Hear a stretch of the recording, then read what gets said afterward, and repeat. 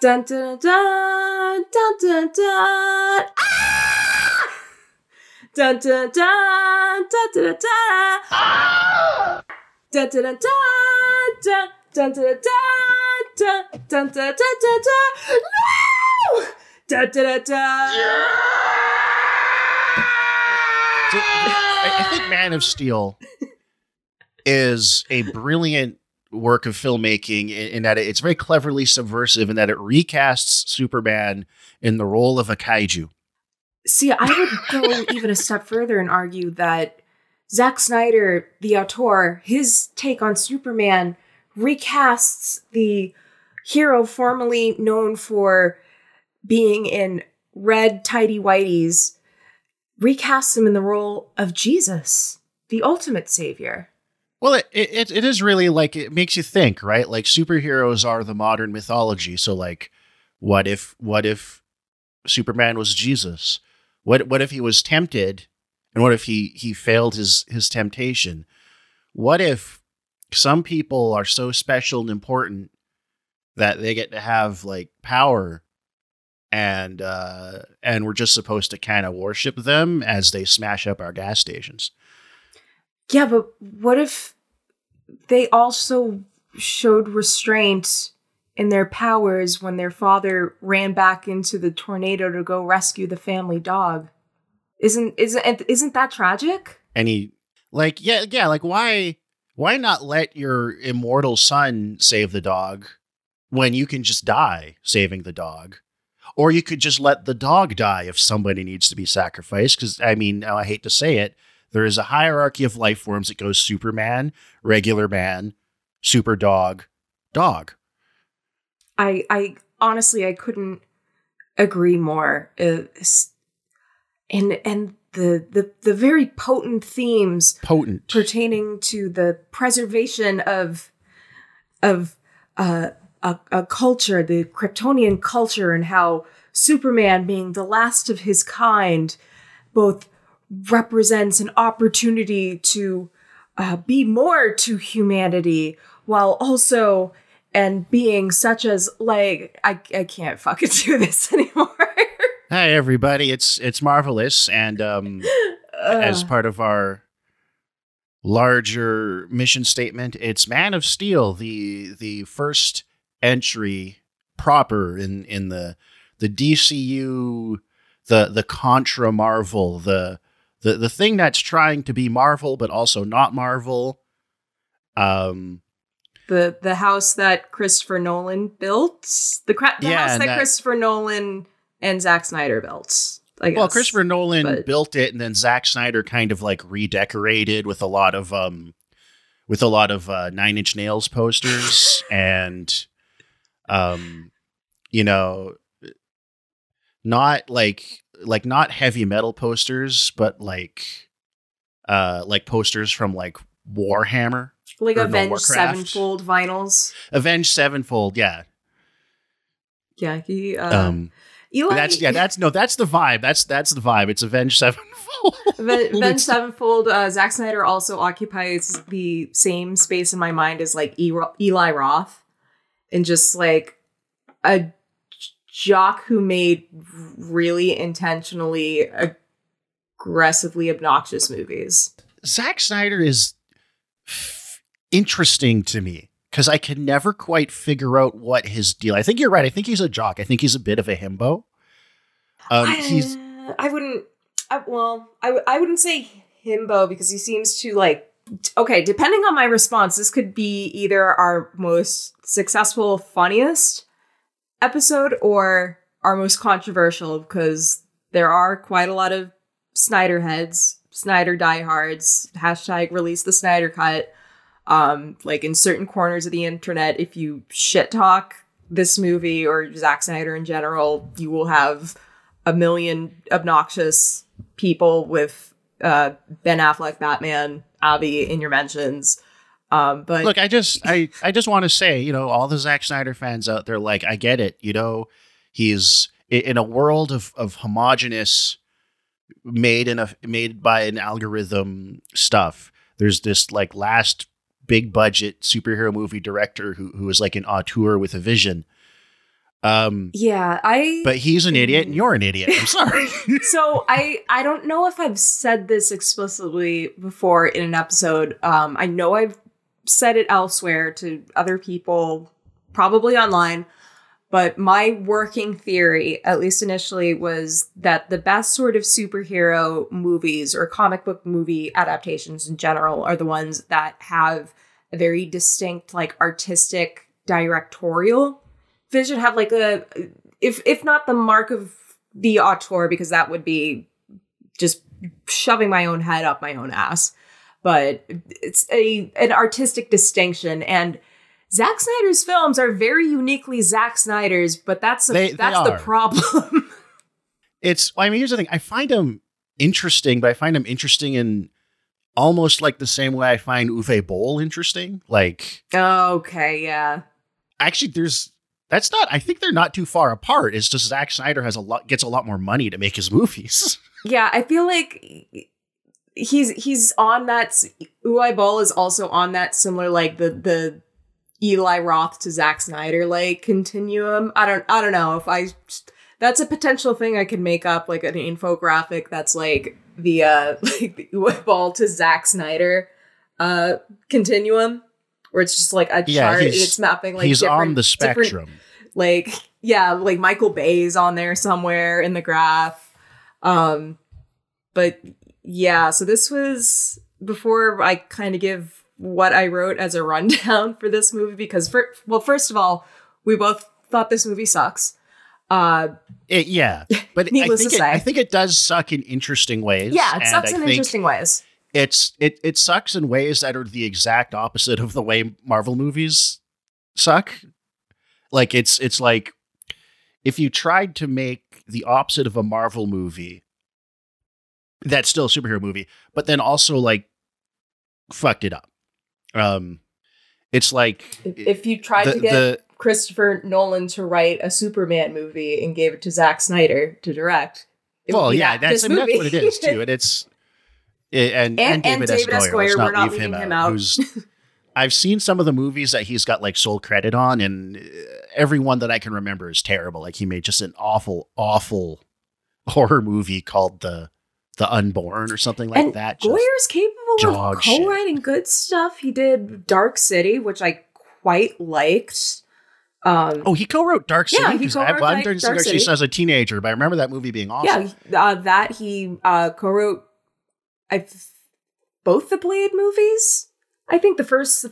Oh yeah, he did. He does have writing credits on the Blade movies. You know what? Okay, I walked that back a little bit. I'm sorry. But I was really just thinking of The Unborn. I really hate that movie. This title of that movie alone sounds like it's something you just fished out of a DVD bin at Walmart. Or it's like part of a 5 horror movie pack. Like, what a value! And they're all shit. One of them is probably shot on a home video camera. You can hear like the tape. Yeah, growing. It's like right in there with fear.com. Yeah, that's and Stir of Echoes. Actually, just movies that everybody has completely forgotten exist. It was a subgenre. But sort of to just forgettable Y2K 2000s horror stuff that isn't even redeemable by being like endearingly schlocky. They're just dull. They're just painfully dull to watch. I think I watched Fear.com. No, I did. I rented it with a friend when I was a teenager. And we watched it in a room, and I remember nothing about it. Yeah, me neither. It just goes right through you. It's just like a nothing. It was trying to. It was also in that sort of like couple year run where the big thing in horror was The Ring. So everything was trying to be The Ring. The internet. Yeah, and like there was like, oh man, what if there was a ghost in the internet or something like that? You know? Pretty much. So I wrote. There's only one of those movies that's any goddamn good, and it's Pulse, the original Pulse. I still haven't seen that yet, so I need to sit down and see that because I quite liked Cure. Cure if you like Kiyoshi Kurosawa, you'll like this one. It's one of his best. Of the ones I've seen, I haven't seen some of his like dramas and non-genre stuff. You know how much this movie stinks when we start talking about other much better movies. If that was to our audience. We're always digressing, but I think there are weird, almost horror elements to this movie. I think you should, if you've got your plot synopsis, we should get that done, and then let's range, because this movie's got that non-linear bullshit. Yes.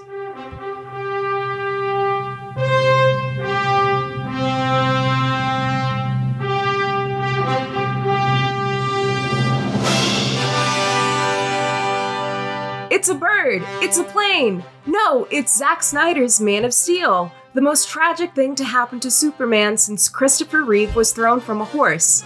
The retrofitted cornerstone of the slow-to-start DC cinematic universe, Man of Steel stars Henry Cavill as an emo space Jesus, Amy Adams and her 0 Oscars as exposition receiver Lois Lane, Michael Shannon overacting in CG armor with an unfortunate haircut, and more great actors whose talents are squandered for 45 minutes of excessively loud, exhaustingly impactless, and visually drab CGI fight sequences color-graded to the shade of wet cement. In Zack Snyder and Christopher Nolan's hands, Superman goes from an adorkably strong man in red undies standing for truth, justice, and the American way, to a sulky, semi-autistic alien responsible for thousands of civilian casualties and trillions of dollars in infrastructural damage. Instead of a mild-mannered and dimple-faced reporter who works at the Daily Planet, Clark Kent is a sullen hobo going from town to town, sometimes saving people, but mostly trying not to kill them for being assholes.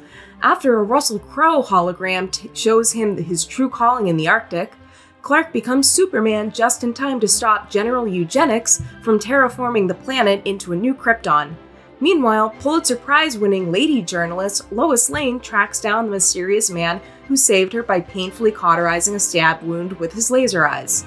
Inappropriately dark realism and a startling lack of Art Deco production design are just two of the numerous issues that plague this attempt to Nolanize the most pure-hearted and morally resolute superhero in history into a ham-fisted Jesus allegory.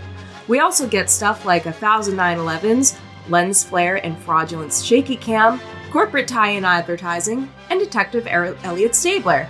If you loved the silly but charming schlock that defined Richard Donner's Superman, then Man of Steel will feel like you've suffered a brain hemorrhage. I think I have that in my notes in capital letters, 1,000 9/11s. 1,000 9/11s. 9/11s. It's to quote Red Letter Media, 100 9/11s. No, it's more like 1,000 9/11s. Just it's a lot of 9/11s. Metropolis is supposed to be pretty big, to my understanding. So I don't know where to begin. I've got my notes are kind of all over the place with this movie because let's start with some background on the making of this movie itself. Like, we don't really need to explain that this is clearly or it was actually kind of retrofitted into being the cornerstone of the DC cinematic universe, at least to my understanding, what I read up on. That sounds right. There were there were like off and on plans for making another new Superman movie after the Bryan Singer Superman movie. Superman Returns. Speaking of movies nobody remembers, that movie just disappeared from the public consciousness. Also has Kevin Spacey in it. Oh God! No wonder that movie's like disappeared from the face of the planet. Maybe someone at WB like knew, sort of like heard the rumors about Bryan Singer and like Kevin Spacey and was like really pushing for a new a new Superman movie to be made, because it's like we can't build something off of this. And besides, it was like supposed to be a continuation of the Donner Superman. It's a sequel to Superman 2. Okay. And it just doesn't, like, I watched that movie, I barely remembered it. It just doesn't, nothing lands. It's just kind of not, it's not charming enough or any, like, I mean, and it came out the year after Batman Begins. So it was kind of like, it just wasn't it was just kind of a mediocre movie. It was totally wrong for the moment. And obviously Warner Brothers were looking at the success of Batman Begins. They're like, okay, no, this flopped. We're going a whole other direction. And so you get Man of Steel, which is a massive course correction. And one, it's massive course correction from Batman Returns. The other thing is it's, I think, while I don't think they really had a plan to make a shared universe off of this until, like, they would have been already making this when Avengers came out and showed that was like the next thing. So like, yeah, like Justice League, everything was kind of retrofitted onto this, but it did show like it was trying to be like, well, okay, we've got our dark, adult, serious, philosophical superhero movies, and that's our niche. That's how we contrast ourselves from Marvel. Adult it's just for adults is stretching it. It's very much, and this is a an adult would consume.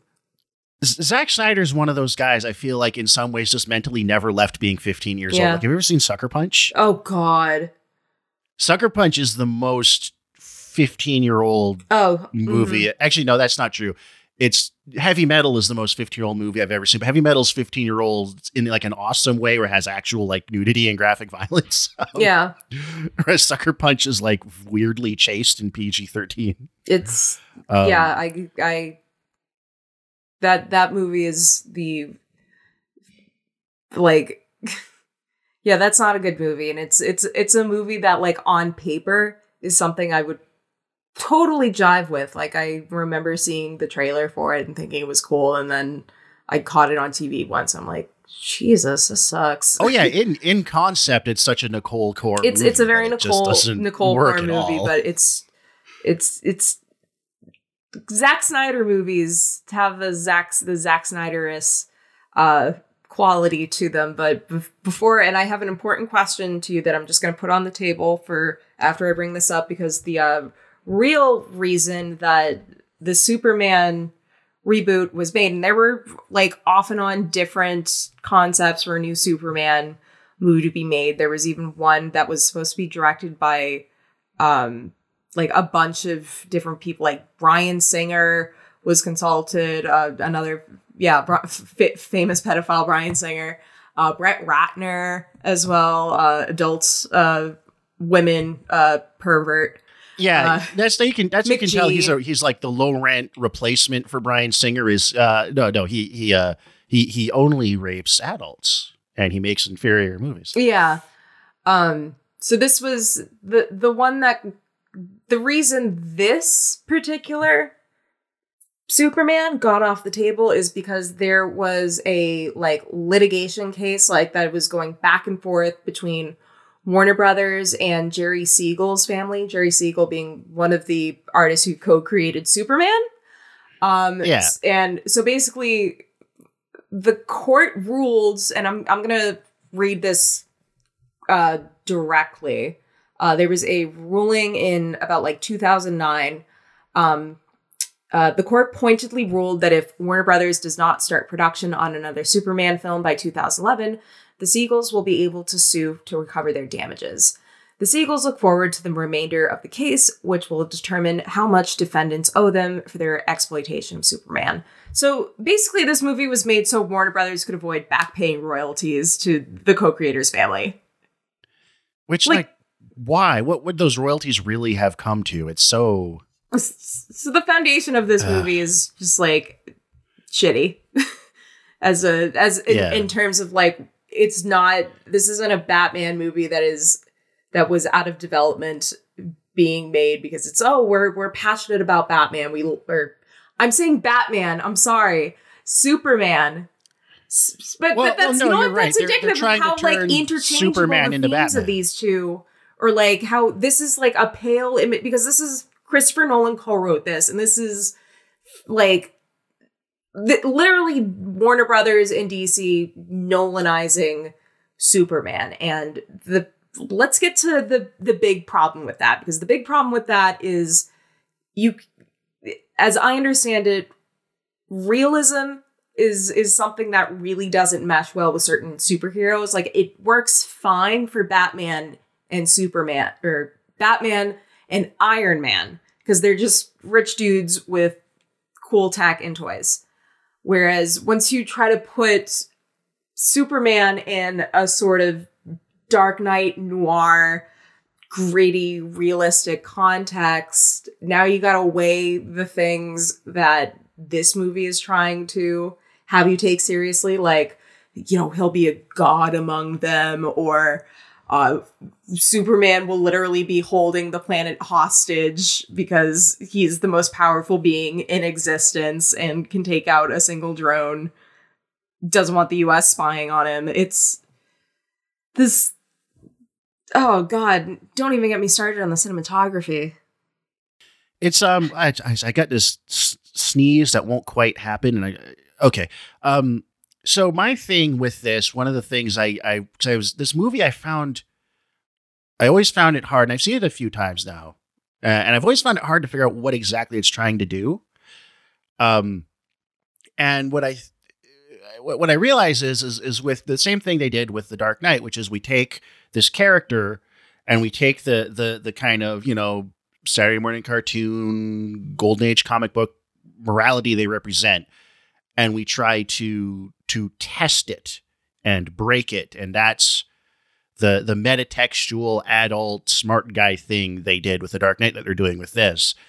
And with The Dark Knight, I think with The Dark Knight, it works for a few reasons, some of which are just kind of flukes of when it came out and casting and stuff like that. But it's also because Batman, you can do Batman as an anti-hero.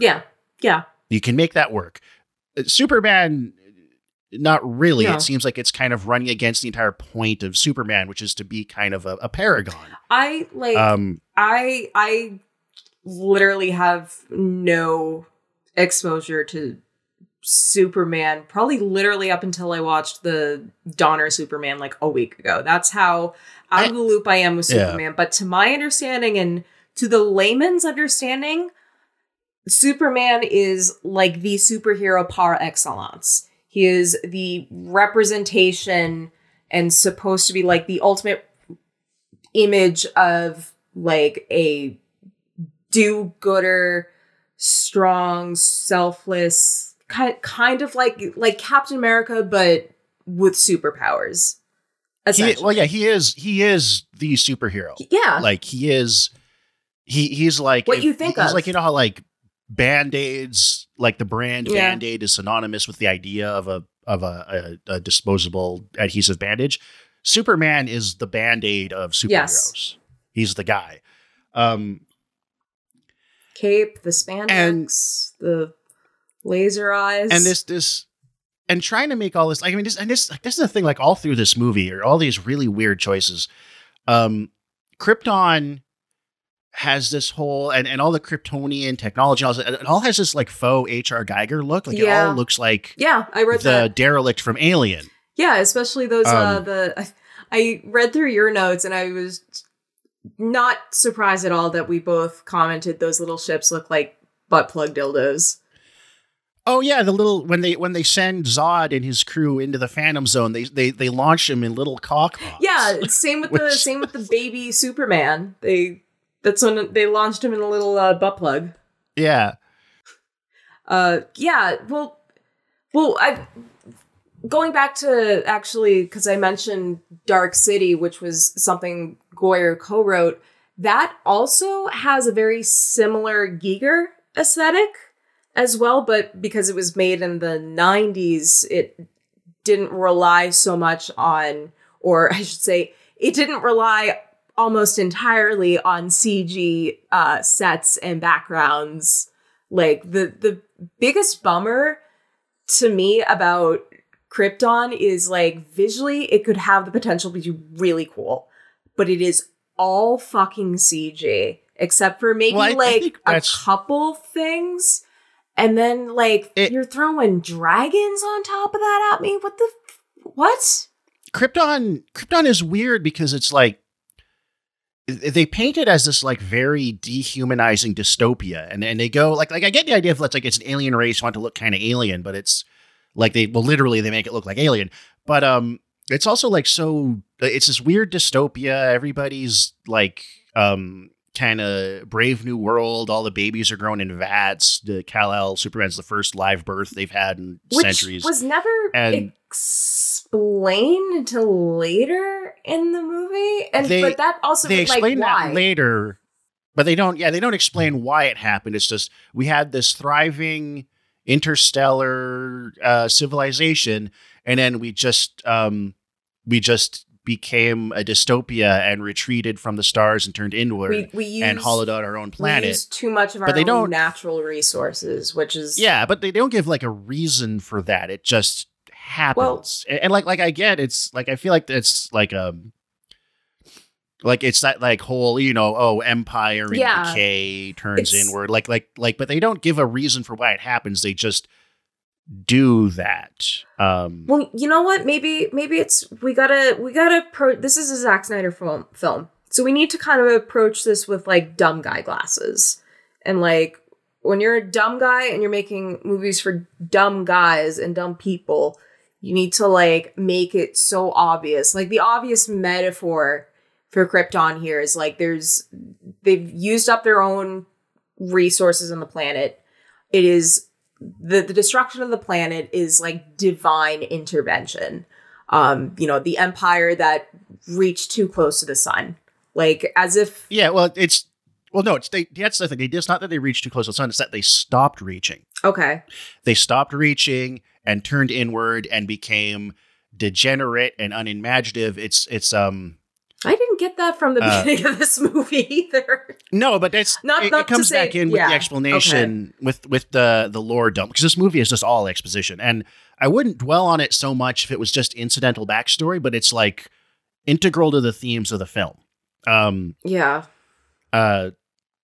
This society became stagnant and decayed and lost its imagination, lost its spark to strive for more and excel and promote individual excellence and like it's very much like that the sort of libertarian objectivist view of collectivism or at least a conservative view of liberalism, which they see as interchangeable with socialism and blah blah blah. Yeah, right? But the idea of like the society that becomes this kind of totalitarian, strictly ordered.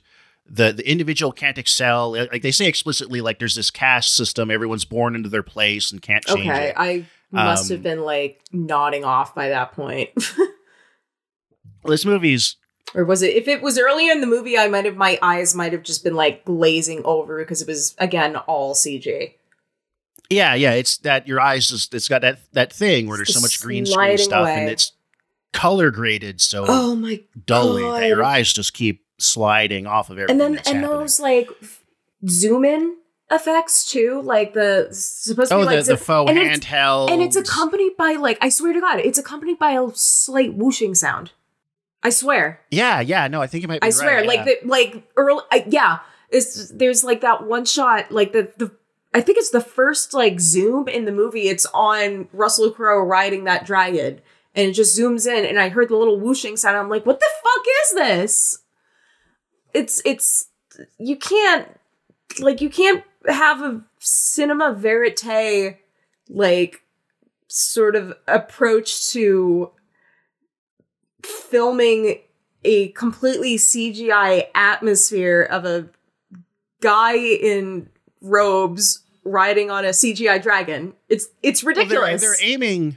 That's the contradiction with all this stuff is they're trying to square the circle between comic book stuff is schlocky and ridiculous. Yeah. And they're trying to imbue it with all this verisimilitude. Like they sold it on that tagline again, which I think was how they sold the original Superman was "You'll believe a man can fly." And the idea is like, well, it looks more realistic if it's all handheld, like it's news footage or, well, again, 9/11 footage is what informs the whole we'll get to approach. Talk about 9/11. 9/11 is the worst thing to happen to comic book movies. Yeah, it's disorienting and jarring. And I mean, there's a time and place to be disorienting and jarring.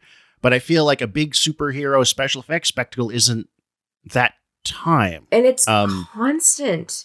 Too, like not, and it plays against Snyder's strengths as an action director. Yeah, too. I mean, like if there are things he's good at. I do wonder, because you've brought up Watchmen a couple times, being a fan of the comic, and I realized after I watched Man of Steel, like, oh shit, we completely skipped over Zack Snyder's Watchmen, because that was like 2009, I think. So that was after Yeah. around the same time as Dark Knight.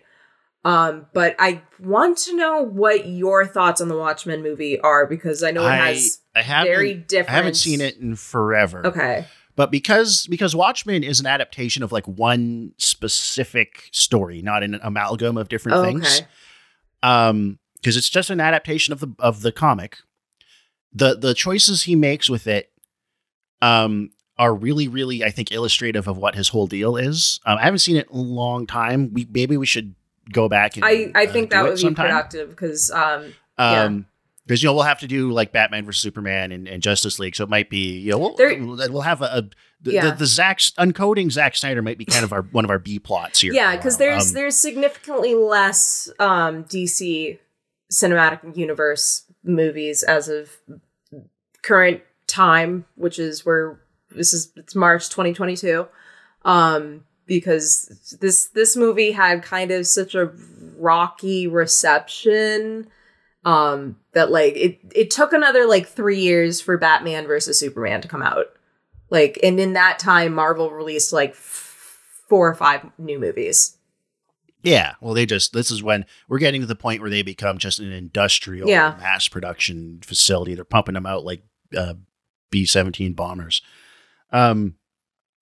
But the Watchmen movie is like, when I first saw it as a teenager, I was like, I didn't love it. I thought it made some weird choices, but I liked it okay. But I think I didn't understand the source material nearly that well at the time either. But it's very like Alan Moore is a left anarchist. And I just bring that up to like put into context what his worldview is. Versus like I've heard people characterize Zack Snyder as like an Ayn Randian objectivist guy. He claims to be know if that's really liberal. True. Like he said he voted for proudly voted for Biden in the 2020 election.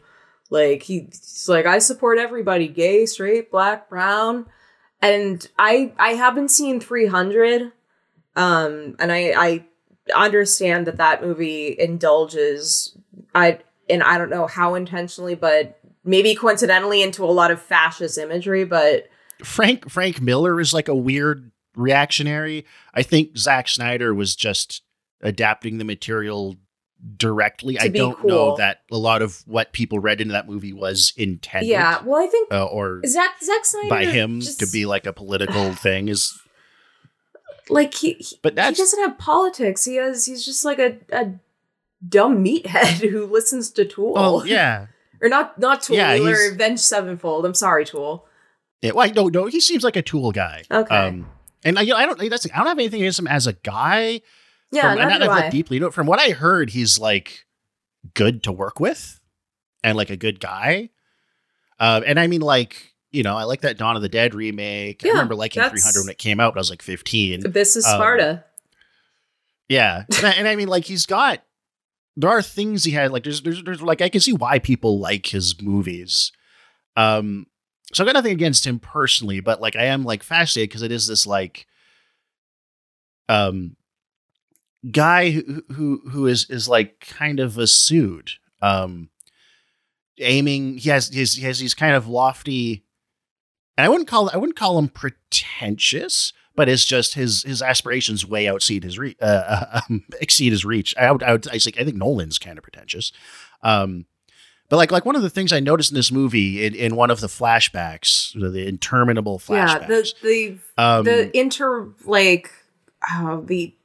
the back and forth timeline, like just does not work at all for the structure. No, and I don't know if they did it to try and make sure that you could cut between like a Superman action sequence and his story without boring the audience.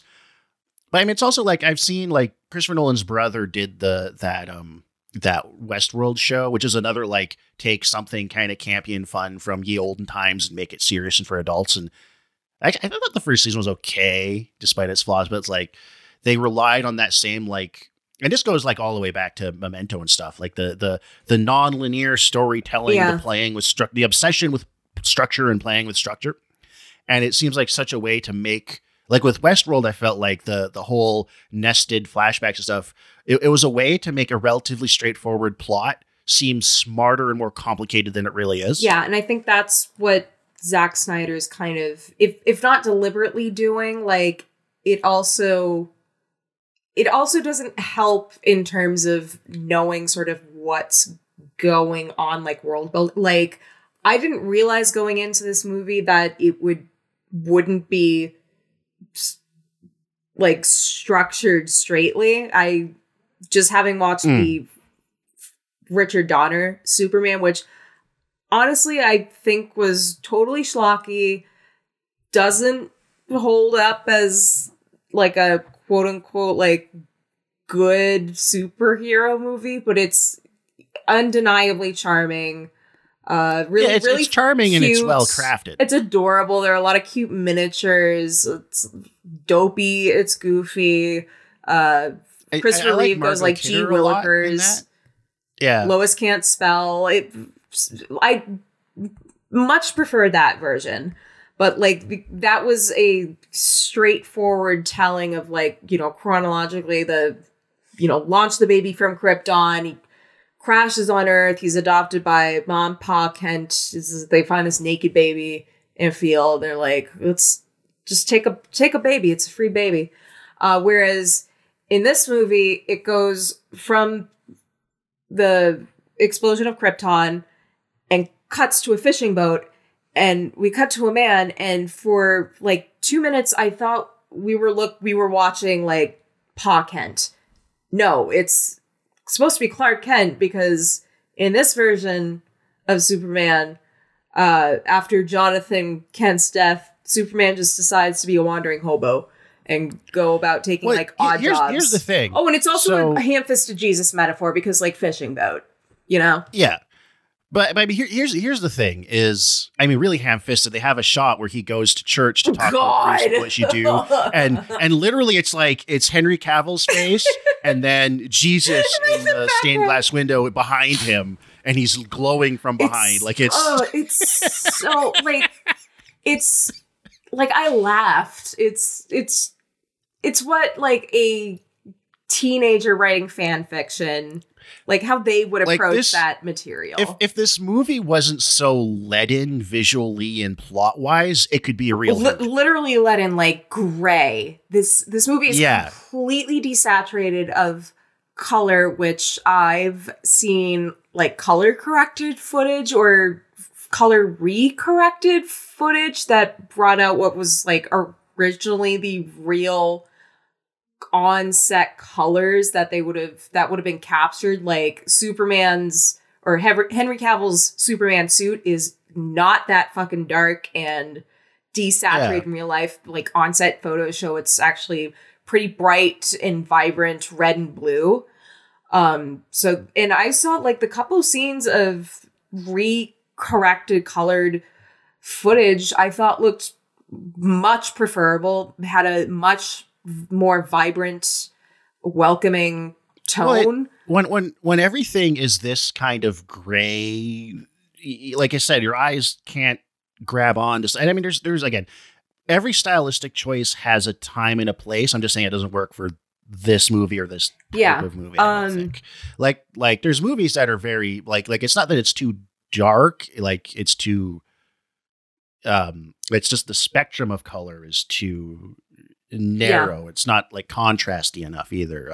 The cinematography, if you wouldn't be surprised, it was done by a guy named Amir Mokri, who did 2 Transformers movies and Pixels, and he also did a Ken Russell movie that I haven't seen called Horror, that to my understanding is where his career kind of started, or the quality in his output. Like there's a certain point where Dario Argento just gave up in his movies. Like Ken Russell kind of just gave up around they that all do time, at some point. Also, John Carpenter as Ghost to Mars. Somehow this was shot on actual film stock. You wouldn't know it because there's just so much fucking CGI garbage all over the place. Like in shot, the only scenes that I think look pretty nice are on like the Clark Kent's farm. Like there's moments. Yeah, there's moments in this movie that like that there's like the fact that there is like it has like there's moments when style and stuff when it bleeds through when things kind of come together, but they're just fleeting. But I wanted to get to, so we have all of these flashbacks to Superman growing up, and his Pa Kent in this, played by Kevin Costner, is this. Well, I mean, we got this whole thing with father figures, these divine moral authority father figures that you got to obey. We've got Kevin Costner, and we've got Russell Crowe. Space Dad and America Dad. American Dad. You could almost say. Your secular gods, your father figures, your patterns. Also, can I just say, I just hadn't seen Kevin Costner in a movie for a long time, but I like completely forgot what he looked like, to the extent when I saw his name in the credits, I was like, Kevin Costner was in this? Yeah. I don't think he was doing a lot around this time. No, and he doesn't do a lot in this movie. He chastises his son, Henry Cavill, who's wearing a comically terrible-looking emo kid wig to make him look like an angsty teenager, which is so funny. They just stuck a terrible wig on like a 34-year-old man. That's when he's supposed to be like 17. It looks just hysterical. That actually got a big laugh out of me. And then Kevin Costner gets sucked into... No, the way they shoot it, he doesn't just get sucked into a tornado. That would be too cool. A like CGI car goes past the camera and he's gone with the car. Oh yeah, you would hear him screaming and going, ah! No. He looks on knowingly and sagely. The car goes by and he's gone. He occludes. He doesn't die. He's like Jesus. The tornado. After 3 days, you open the tornado and he's gone. Yeah. But the whole thing with him is so weird to me because you'd think the whole thing with Superman is like, okay, he's got this great power, but he was raised by like farming folk down in the New Deal farmlands during the like progressive farmer labor era. And it made him humble and understand these important kind of liberal New Deal liberal values and everything. But no, in this case, it's like all his dad is telling him is like, one, you've got to not do good things, because I mean that's one of the contradictions they're trying to set up to offset his power and to test the Superman morality is like, well, you've got your power, but your power scares people. It could be dangerous, and you've got to not reveal yourself. And that's why he's got to let his dad die instead of save him. Yeah. But at the same time, it's like he's also telling him like God sent you here to change the world. You're going to change the world. You're going to be so important. It's like he's growing up with this like.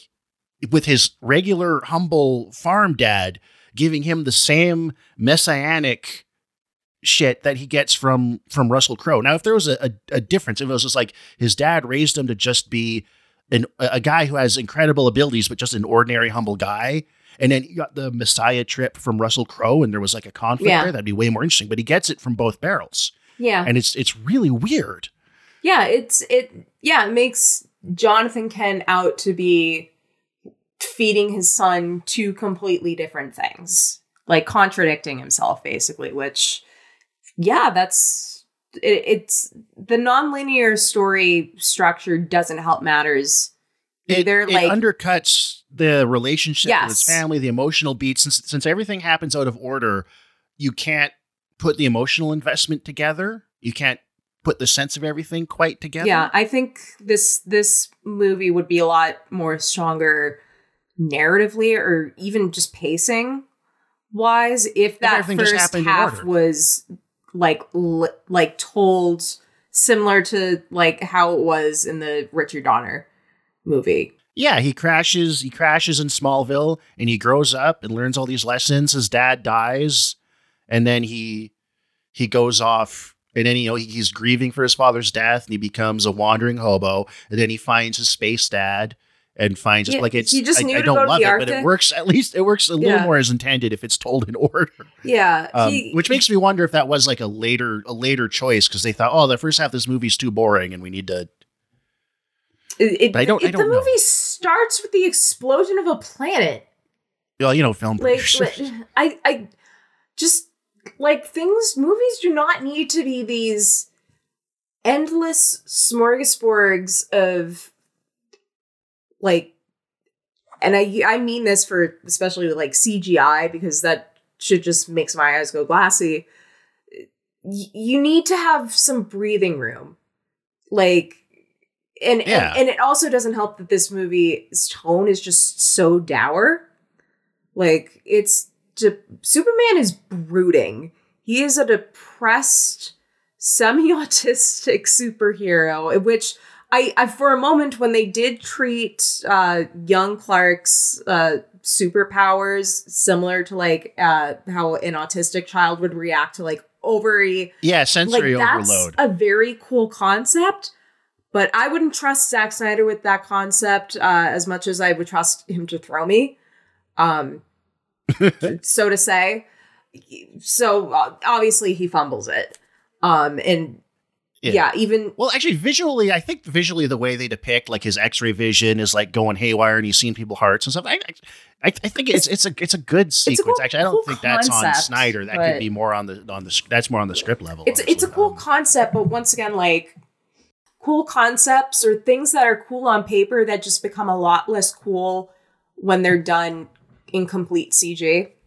Yeah, like, as opposed to just I was thinking about because I re-listened to our episodes in order to give myself pointers on how to deliver my side of the spiel.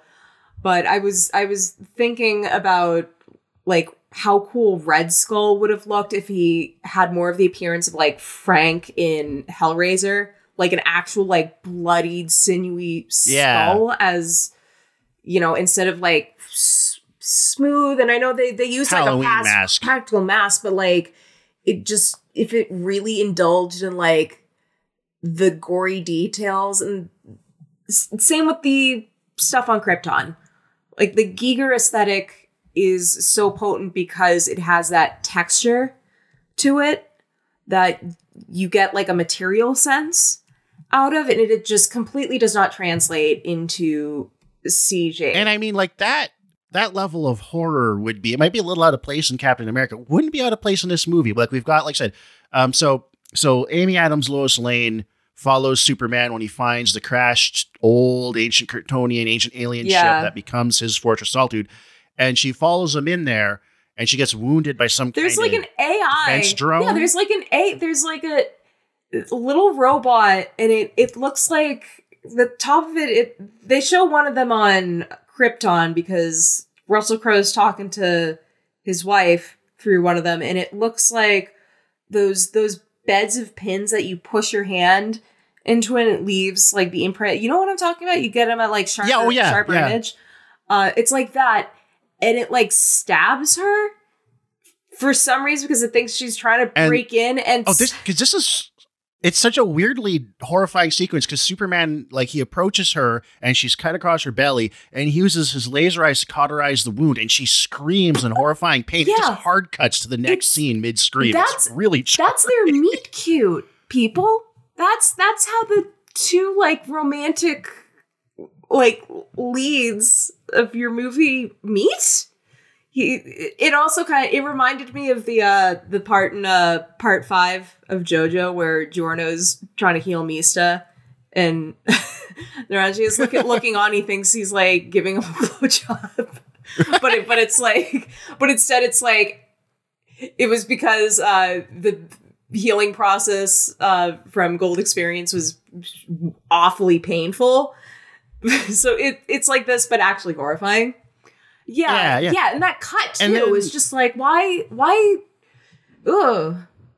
And then like Krypton's this Giger-esque dystopia. Like it really does look like the derelict from Alien. Even when the Kryptonians arrive on Earth, they've got their like spacesuits on, and the spacesuits look like the space jockey suit. Yeah, I'm just getting some Prometheus vibes a little bit too. Yeah, but even like when there's another interminable exposition sequence and Zod's explaining how they got out of the Phantom Zone when Krypton finally blew up and they went looking for signs of Kryptonian life and all their space outposts had decayed and died, and they like find like a screaming desiccated skeleton in a suit in one of those flashbacks. It's like there's a weird horror thread running through this movie, which I wouldn't be opposed to if it if the movie just worked better in every other respect.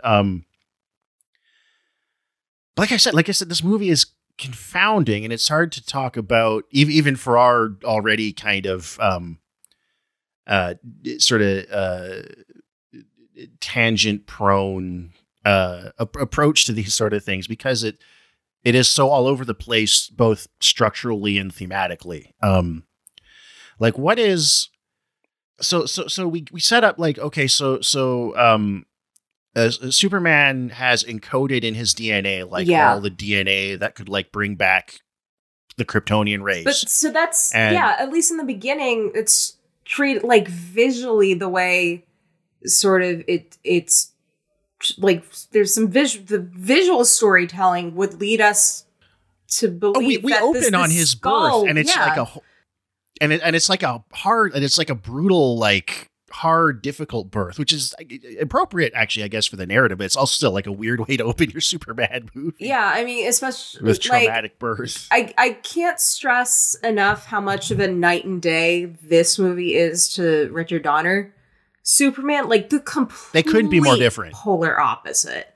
Like, I much prefer the new age hippie glass crystal look of Krypton in the Donner Superman movie, because I'm a simple gal, and I like simple things like crystals. I also find, like, I do find it weirdly, I do find that version of Krypton weirdly austere, although that's also like Krypton is from the little bits and pieces I've seen, that's often how Krypton looks in the comics and stuff. But it's like, it's visually striking in its sparseness. Yeah. Whereas everything in this movie, even though I like some of the art design, everything in this movie is very busy. Yeah. And the camera work and stuff and the color grading kind of add to the, but it's a common trend like the last 15 years, the Transformers designs, they're so busy that they lose a kind of like any sort of strikingness or clarity. Everything's just kind of visual. They're not that bad, but everything's just kind of visual noise. Yeah, it's like just things thrown at the screen. Yeah, but everything's just like too much movement, too many details, and then you add the monotonous color grading to that, and your eyes can't fix on anything. Nothing has like a clear silhouette. Nothing stands. Not enough things like stand out in the frame. Nothing feels organic. Nothing feels grounded. Nothing feels like material or. Yeah, there's no tactility either, but there's no like a good I noticed that with a lot of monsters and like horror and sci-fi games last 10 years and movies too. Like, they're just kind of like all like they've got all these details and little rivets and dibbles in their flesh, but you can't, like, you wanted to draw one later, you have no sense of what it looks like, and not in like an exciting, ambiguous way, but just in everything's too busy and nothing stands out from anything else way. Yeah, it really overindulges in the fact that we're now living in the age where we can make a man look like he's flying. It doesn't look like a Saturday Night Live skit, which is what did you know that Richard Donner Superman won like a Oscar for achievement in visual effects, which I got a little chuckle out of me after I read that, after seeing the movie, because the effects look adorable. I mean, look, it was 1976. Star Wars hadn't come out yet. Like, I think it was a different time. It was 76, wasn't it? No, or was it Star Wars is 77. I think Superman is 78. So, or was that Superman 2 was 78? And well, then again, we can't watch what the original releases of Star Wars looked like, because George Lucas. You can. There's ways. Well, he didn't make it easy, and unfortunately, I have the director's cut version. Boo. Oh yeah, no, you're right. 78. Sorry. Yeah. So there's a charm to that, even though it didn't age very well. Those effects, like it, I can look at them. And my eyes don't want to wander every which way. I don't want to like close my eyes, shut my ears, turn away. 'Cause God, the the 45, literally it's like 45-minute fight sequence that takes up the chunk, like the climactic chunk of this movie. It is just like Smallville goes on for fucking ever. And they destroy that whole fucking city. And that's the thing, like, yeah, Superman's supposed to be this hero, and he is just not even thinking twice about throwing guys through gas stations and IHOPs stuff. Like, and Sears and there's a perfunctory U-Hauls. Stay inside. He tells people to stay inside, and then he like throws these guys into the buildings that people are hiding in. Like, it's like, and I get, like, I feel like with this movie, it's like, oh, Superman's like a dork, and he's gay, and we're gonna make him cool. It's like, I bet if you ask Zack Snyder his favorite Superman story, it's The Dark Knight Returns. Yeah. He doesn't. I mean, I don't. Which is a bad story. I didn't bother to look up anything regarding like whether Zack Snyder had any personal attachment or interest in Superman. He is a comic book guy. Does seem like he genuinely likes comic books, and I can see like the influence of them, like in especially thinking of like the opening of his Dawn of the Dead remake. 300 and 300 and Watchmen both do the whole like we just used panels from the book for storyboards thing. Yeah, and we're shitting on Zack Snyder a lot, which is like duh. Again, I have nothing against him as a guy, like, genuinely. Like, not like some of these other people we'll talk about, like, you know, Joss Whedon, where it's like just kind of a repulsive figure. Like, he's not. He hasn't been Me Too'd. He hasn't been canceled yet. You know, we're not going after him for personal reasons. Hell, like I haven't seen the Dawn of the Dead remake in a hot minute, but I remember liking that. That was a long time ago. Like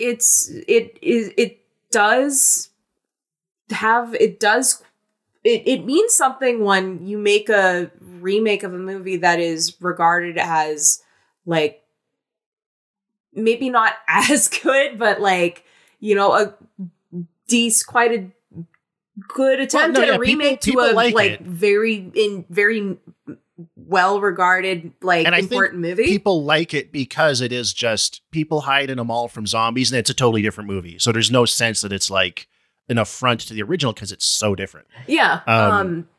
But like this, like Zack Snyder was not the right person to do. I should clarify. Zack Snyder and Christopher Nolan are not the right people for Superman, because this is also just as much Christopher Nolan's fault and David S. Goyer's as it is Zack Snyder's. If not, Nolan might have even more blood on his hands, because he was the one who, like, the Dark Knight, you know, and WB. No, his fingerprints are all over this movie too. Like, again, they're doing that whole, we're gonna test Superman's morality, but it's like the Dark Knight, it works because Batman is a more ambiguous figure. The movie's a little more ambiguous, and the Joker is like, as a villain, like him creating trolley problems for Batman makes sense. Yeah. Like that makes sense for the Joker to do. This movie has to contrive trolley problems for Superman. Like, you have to just watch your dad get eaten by a tornado. General, you've got General Zod in a headlock. Oh no, he's shooting his laser eyes very slowly at some people. Now they've got to snap his neck. And they never establish in this movie. They never established that Superman won't kill. Yes, they never do. They never set that up. No, there's never a line there's never a like. All we know is that, like, if the closest it comes to sort of disclosing that is that scene where Superman's working as a bartender, and quite like Ed Norton Hulk, he also does not like sexual harassment. So he tries to tell this guy to, like, stop hassling one of the waitresses, and the guy's drunk, so he throws his thing of whiskey on him, and the girl's gonna be like, stop, like, you know, like, and get like Superman could like crush that guy's head like a grape. So easily. And that's they do the thing with this movie a few times which was the thing I wanted them to do with the Hulk movie. This would have been a much better, like this is, I wrote that too, like that structure of being like the hobo going from place to place. That's your Hulk movie. This elements of this work better for Hulk. Absolutely. It's like you're doing this thing where it's like he's on, like somebody does something terrible and they bully him as a kid or they piss him off, and it's like, oh, he's got to restrain himself or he might blow them up with his laser eyes or throw them into the sun. And it's like they're trying to make him a little scary, like, oh, he's so powerful, he could kill somebody so easily and no one could stop him. He's a god. This is supposed to be his tension, but it's like, well, no, he's Superman. I know he's not going to do that. And I get they're trying to, like, I do think they're trying to set up like, oh, he has to learn to have his power responsibly, blah, blah, blah, blah. But it's like that, like, and then it's like, you know, like that trucker you're talking about, associate, and then he goes outside, he finds his truck's been like impaled it's on a telephone been pole, like turned into one of those like things on the shore of Germany during D-Day. Yeah. And it's such, and it's like a weird, again, like a weird choice for Superman because they're trying to make him like scary and what if he snaps, and it's the guy wears red underpants, although not in this movie. Yeah. Like we can't. And it's like, yeah, like that would have been awesome for the Hulk to have that like slight horror tension. Yes. Like, oh no, what if the monster comes out? What if he loses control? Zack Snyder should have just made Hulk. He would have been a better suit he for a would have Hulk been movie. much better all the suited for destruction, Hulk. like, yeah. Like based on this, like this works. And maybe Edward Norton would have been better suited to that Hulk movie. Yeah, honestly. We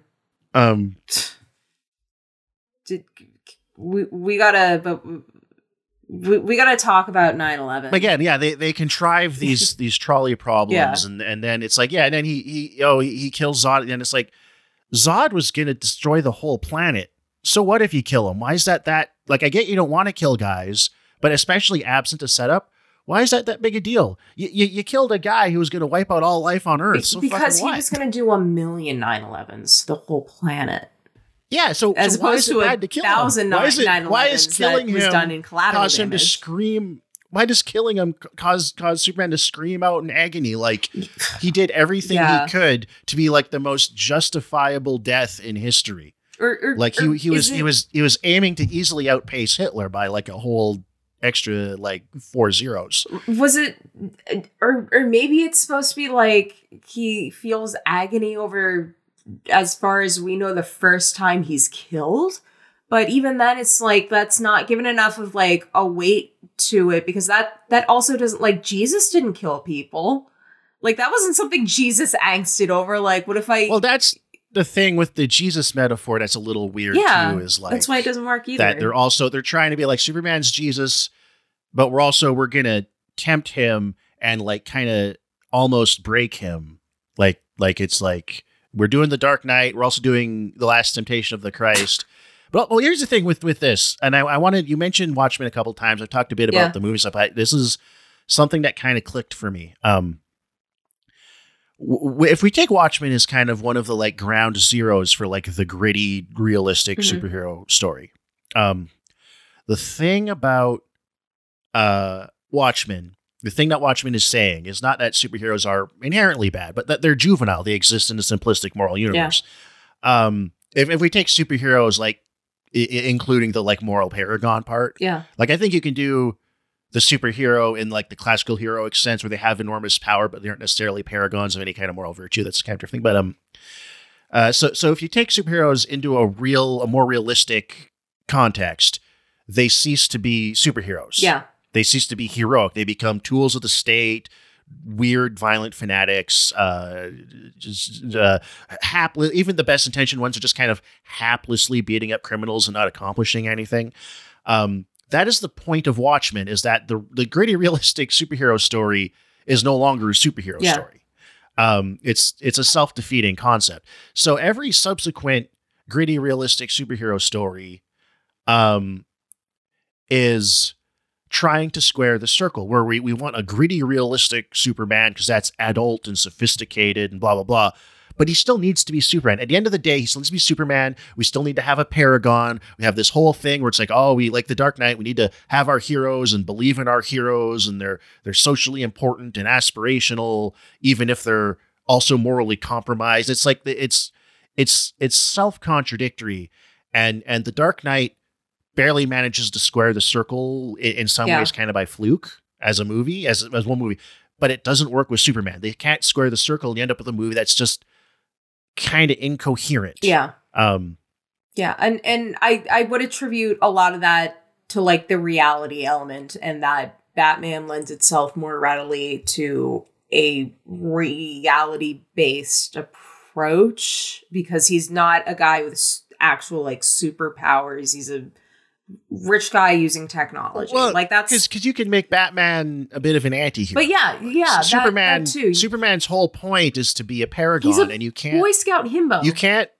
You can't morally test him, and you can't have a realistic Superman and have him still be Superman. Yeah. Right? The realistic Superman is Dr. Manhattan. Yeah. That's and he ends up just like barely caring about humanity, that's the thing. Oh my God, if yeah. you follow the realistic gritty Superman to its logical conclusion, he's not Superman anymore. Yeah, which means you can't do it. The thing with the Superman which means this movie has to set up super contrived, like laughably contrived trolley problems and pretext and contrivances to try and have its cake and eat it too, and it can't, and it doesn't work. Like Superman's just thematically whole, like he's completely ambivalent over humanity.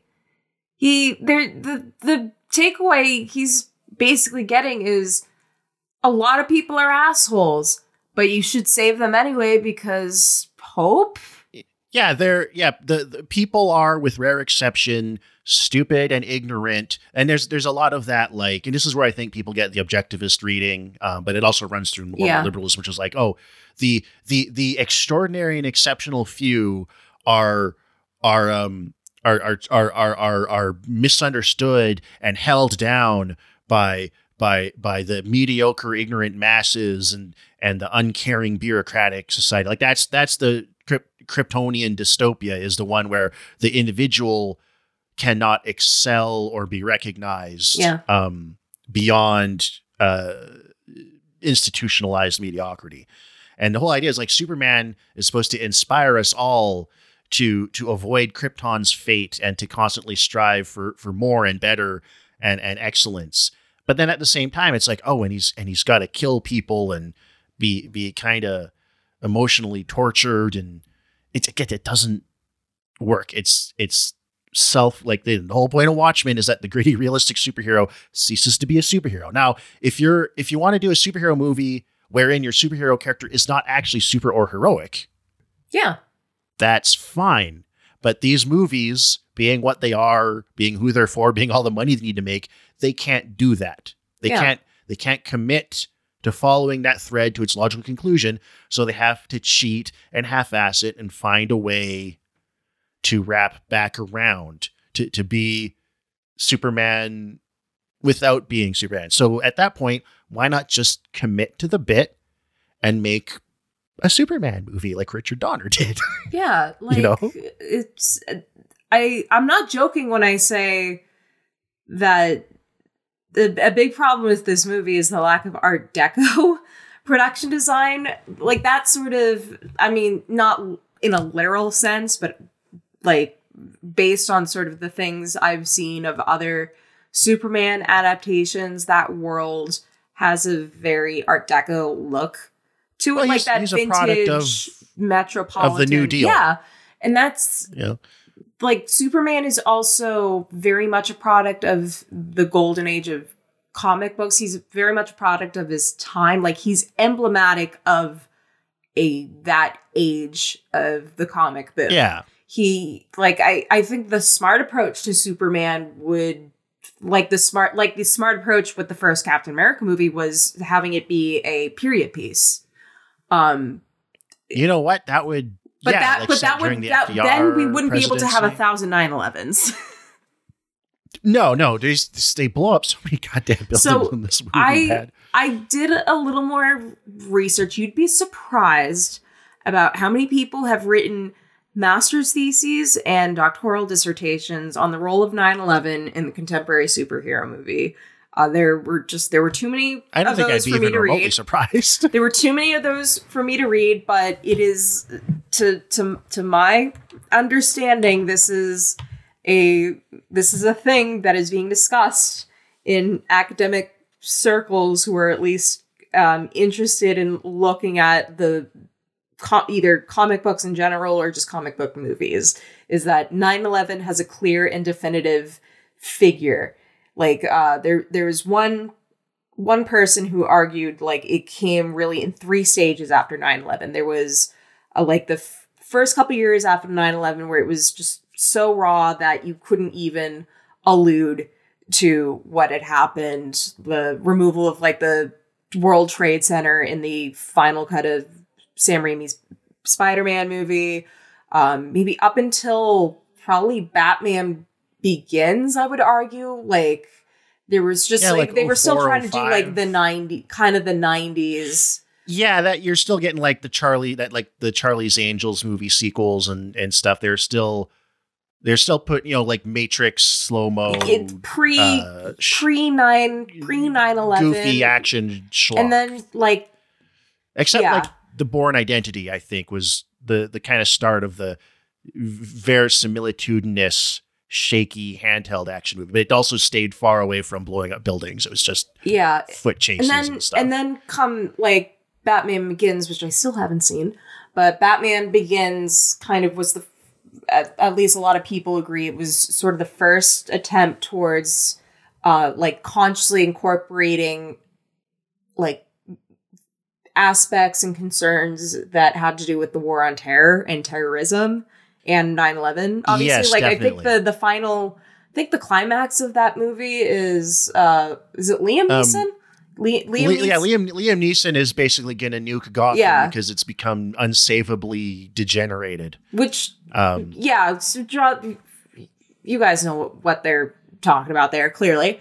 And then come literally this movie and Avengers, you're now like this movie way more so because it goes out of its way to like create explicit visual allusions to like actual 9/11 like on the ground footage. Very explicit, like straight up like buildings. Whereas like buildings pancake and clouds of dust roll down the street. Running. People are buried in rubble. There's the lady. There's like the secretary lady who works for Morpheus. She's like stuck in the rubble and they gotta like bring out a shovel and she's like bleeding and there's just it's extremely like 9/11 and its immediate aftermath. Like really, it was like something out of Threads. And I say that's their realism and verisimilitude, and we're adult, and and again, like it's we're talking about like if all these superheroes kind of, because whether or not you're playing them totally straight or trying to test or subvert them or have it both ways, in representing both moral virtues, whether you're trying to celebrate them or critique them, and in having just extraordinary power in a world of people that can't really touch them or rival them, they are, in degrees, conscious, subconscious, they are all synonymous with the United States of America in some way, in some like almost literal sense. Superman, especially, like you said, the American way, right? So if you're going to talk about America and its values and its power and how its power should be used responsibly, and how exceptional it is, then you've got to look at 9/11 and the war on terror. Yeah, because 9/11 changed everything. It was a history-defining moment that like completely traumatized the American consciousness into a bloodthirsty war that we're still, reaping blood from in one way or another. Yeah. Which is like darkly funny because if you look at the things that have happened to basically every other country, like Japan nuked, Russia and the former Soviet bloc lost 25% of their population in World War II. China lost millions and millions and millions of people in the Japanese invasion, the civil wars, and then the pangs of industrialization, all of Africa and Southeast Asia, colonization, the post-colonial wars, Europe, the First and Second World Wars, shit going on down in South Great America. Britain.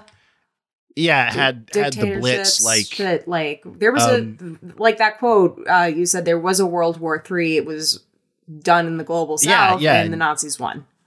We were the Nazis. And the only country that's maybe had it easier, it's like Sweden and Canada. Because I mean, even Norway and Denmark are occupied. It's like Sweden and Canada. It's and New Zealand and Australia. It's like that's it.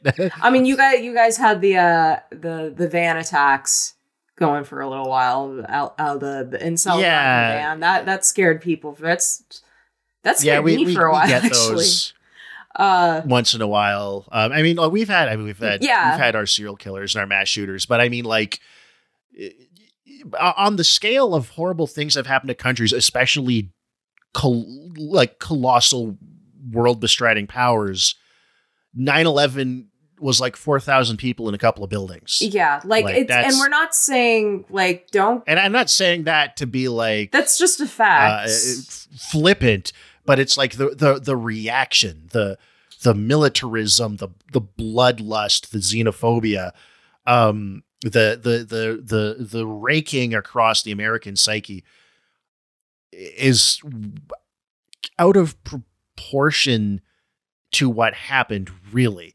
But it also, it's I think in a way it had to be, because it's like a real catastrophe, like suffering through World War II the way like the Russians did, or the Germans, or really anybody almost in Eurasia, might put into perspective what war and militarism and fascism do to you. Yeah. And 9/11 being something that's like scary and horrible that you saw on TV that happened to your country, but not you or anyone you know. It's like something you can get all worked up and angry about, but without having to confront what the horror of that violence really is, much less what the consequences will be to, like, you know, the people of Afghanistan and Iraq and Libya, much less like the other smaller dirty wars that have kind of passed unnoticed. But I digress. Like, this movie, it's they have these big world engine terraforming machines, and it just smashes buildings to pieces. It is kind of cool how it works. Where it's like everything around it like lifts up in anti-gravity. Oh, it would be cool if it wasn't like all completely CG. Like, yeah, like, not to say with. Okay, well, when I complain about CG, it is also with like the little asterisk about concerning, like, yes, I will objectively say, like, CG can look like the CG like effect of Superman flying in this movie, for example. It looks miles better than the Richard Donner movie, but that's a difference between like 40 years. Pushing the sound barrier cone they give them, like, that's kind of a nice touch. Like, I thought visually, yeah, like that. But again, it also has to do with just sometimes you're just throwing too much at the screen. It's sensory overload, especially without things a time and place for it, but not a superhero action film where you want, like, comic book panels give you like that clarity of action when they're well executed. And I feel like that's generally what you should aim for with this sort of thing. You don't get it. It's a little disorienting to watch. Yeah, I mean, and by the time we get to this fucking destruction of Metropolis, it's gone on for so long at this point that I literally had to pause the movie, get up, and take a couple Advil. Oh, it's numbing, and it's like I mean, we've talked, like, we mentioned Tetsuo the Iron Man. Yes. That's a movie that's like an assault on the senses and overwhelming in a way that's, I think, effective and suits the subject matter. Because it's less than 70 minutes. And it's also like, it's also less than 70 minutes. But yeah, this movie is like, like I said, it's interminable and it suffers from, even though like it's more impactful, and I would say the special effects generally more convincing. Yeah, convincing's what I mean. A Marvel movie. But convincing doesn't necessarily mean look real, but like doesn't take you out of the film. Like something can be blatantly artificial, but if it's stylized in a way, it's more engaging. I don't know. Michael Shannon's CGI suit looked pretty bad. And not always, but I mean, compared to most Marvel movies, like it's, I think, has more convincing than those generally. But it still, it suffers from that problem of just like guys who can't get hurt throwing each other into buildings. It doesn't matter how fast it happens or how big things blow up or how much the buildings crumble and fall apart. You know, it's no one's bleeding. No one's CGI guys. Yeah, no one's got bouncing around, and nothing. And none of it feels like it has any consequence because it's all of it. Like all of the greatest superhero fights, the Avengers, Batman v Superman, all the guys being thrown into buildings and shooting lightning. None of it is 1/10 as compelling or impactful as the 10-minute fight scene in They Live, which is just Roddy Piper and Keith David brawling in an alleyway in a nondescript alleyway in Los Angeles. And at one point, it seems like they've kind of just like given up, right? They're like stopping at one point. And they're like, they get wounded and they get winded and they get more and more exhausted as it goes on. And it's not just it's tactile because it's all like real stunts and stuff, but it's like you feel like somebody's getting hurt. None of this stuff ever feels like anybody's getting hurt. Here's a sick idea because this goes a way we can freshen up the comic book movie genre is I personally would like to see a nice dose of body horror.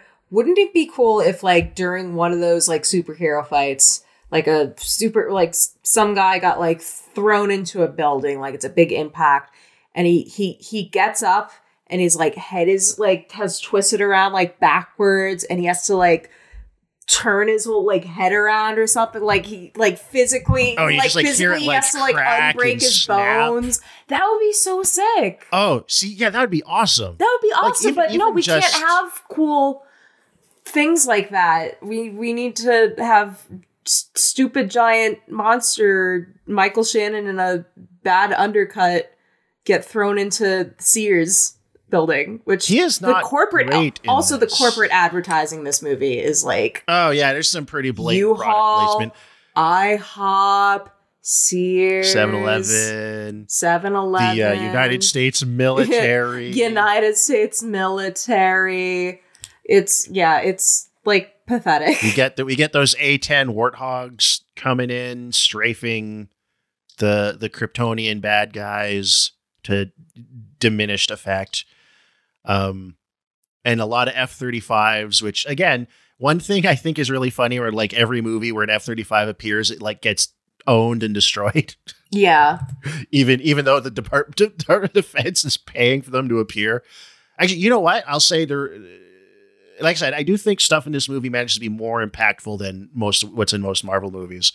Again, low bar, but credit where it's due. When the one bad guy jumps up onto the A-10 Warthog, those are those planes that like ground strafe with the big miniguns during the Smallville fight, and he rips the guy out of the cockpit, and I swear to God, there's like a nasty blood spray when he does it. I thought that was kind of okay. sick. I didn't see anything. It's blink and you miss it, but I thought that was not. Yeah. It's also just hard to discern visually certain things. It's all the same shade of gray. Yeah, the stuff that's cool in the stuff that is, I think, cool or kind of cool in this movie is so buried in visual noise and shitty color grading and horrible, tedious exposition. That it's like you start to zone out and your attention starts to slip, and then you miss it if something cool happens. Yeah, please. And this is note to all filmmakers working in the industry right now. If you're listening, please bring back. Which I'm sure they are. Which I'm sure you're not. Please bring back soft focus. Like Richard Donner's Superman has an excessive, almost like unforgivable amount of soft focus, but I personally like the look of soft focus, and it looks more like an actual movie than just CG shit all over the place. Yeah, it's more atmospheric depends to on me. the Like I movie can for pay me, though. attention.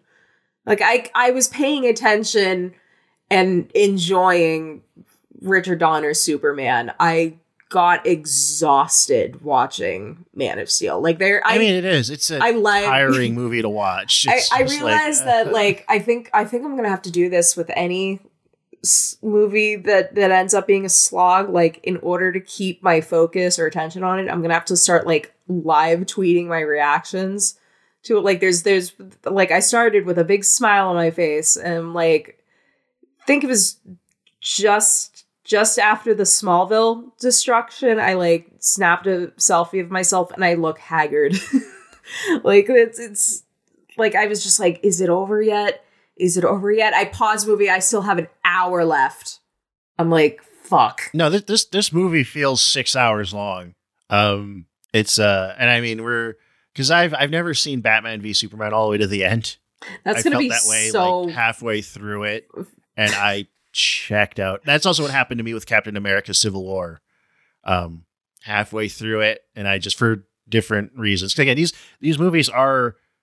And at least till we get like later on, DC tries to copy Marvel more directly, but these movies are like they're the exact opposite set of problems from Marvel movies. Yeah, it's like Zack Snyder It's was like it's like if you put these movies, it's like the reversed process of distillation. Yeah, where it's like if you took like Batman Returns and ran it through a thing that like filtered out that like reverse engineered it to all of into like flaws and problems. It's like Marvel movies come out. Go into one flask and DC Warner Brothers movies go into the other.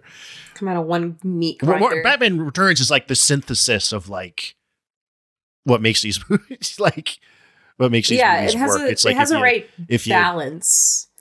If you put Avengers and Man of Steel or Dark Knight or something into a machine that synthesized their best elements and the best elements of what a superhero movie can be, 1992's Batman Returns comes out. Wait, what elements does Man of Steel share with more just the DC movie? Warner Brothers thing where it's like, because I mean, like Batman Returns is like dark. It's not like dark in a really realistic way. It's dark in the Tim Burton way. But it's like the Batman and Batman Returns just like lights a guy on fire with the rocket engine from his Batmobile. Yeah, like he just straight up kills guys in that movie. Like it's got weird. It's like a very horny movie. Like it's not all chaste and it doesn't have all this edges sanded off and all the humanity sanded out like a Marvel movie does. And it's like got a dark, like it's literally just like dark in terms of the colors. There's a lot of black and stuff, but it's like it's not washed out and gray. It's vivid and has sets and it's got a sense of humor and it's campy and strange and has like art direction and a lot of style. Yes. I think that movie's great. I think Batman Returns is awesome. Clearly the superior of the DC property, or at least Batman is arguably the most lucrative of the DC properties. Like easily, the hits. It has more hits than it does misses. Like this new Batman movie with Rob Pattinson that's out now. It's like already in the top 200 narrative features on Letterboxd. I have no interest in seeing it, but it's like it seems like every time a new Batman movie comes out, it is treated with almost the same expectation of like The Dark Knight. Since Dark Knight, Batman is a prestige franchise, which is so fucking weird. More people have won. Like people play Batman Joker. villains to win Academy Awards. Playing the Joker is now like occupying the same space as like playing someone who's like doing the Oscar role where you're like mentally disabled. Like that, it's like a historical figure, mentally disabled, or the Joker, the Joker, or a woman or an attractive leading woman who makes herself ugly. Yeah. Those are the four Oscar categories. Which means if Margot Robbie wants an Oscar, she has to make Harley Quinn not hot. Yeah, I do think she gives. She's been nominated twice, I think. Huh? I'm not saying she should actually do that. That'd be stupid. But I think she's got 1 or 2 nominations at this point. I think the Oscars are this Sunday. Needless to say, I don't care. I'm not tuning in because they're throwing up that like audience votes award, which was literally just a reason they can give the Spider-Man No Way Home movie an award because nerds were mad online. I occasionally watch stuff like that, care. but it's only to like gawk at the degenerate self-indulgence of the film industry. Although the same way, like I actually love watching the video game awards because they're like they're everything wrong with like the Oscars and stuff, but like they're so lowbrow and have so little respect for their audience that it's just like there's a guy dressed as a muscly Gillette razor trying to make you eat Doritos the whole time. Like just really culture at it. Yeah, it's very much like an ironic. I will say I regret going to sleep early on the 2016 Oscars because I ended up missing when the Psych Out where they accidentally gave the Best Picture or they announced La La Land. And it was really I missed it because I was so convinced La La Land was going to win that I was like I'm just going to go to bed. That was really funny to watch the La La Land people. I can't believe I missed that. Sad. It amazes me that people care about winning Academy Awards. Like I guess when you're that close to the industry, you probably absorb the ideology and the culture and the thing, but like it seems like at this point, like you know that it's like all rigged and stuff. Well, like, it's also I think it's the oldest. It's certainly it's treated as the most glamorous, like the be all end all of like the awards. Like when you're like a little girl and you're pretending to give your acceptance speech, you're pretending to give your acceptance speech at the Oscars. I guess if you spent your whole life wanting to be an actor, you probably do think about that a lot. Yeah. Like I would. I used to have my moments when I was a child. I'd do that shit. But yeah, I don't. I've only seen a couple of the movies that have been nominated. I really don't care what goes on. Nothing. Titan isn't nominated, so and the final Ava film aren't nominated, so I don't care.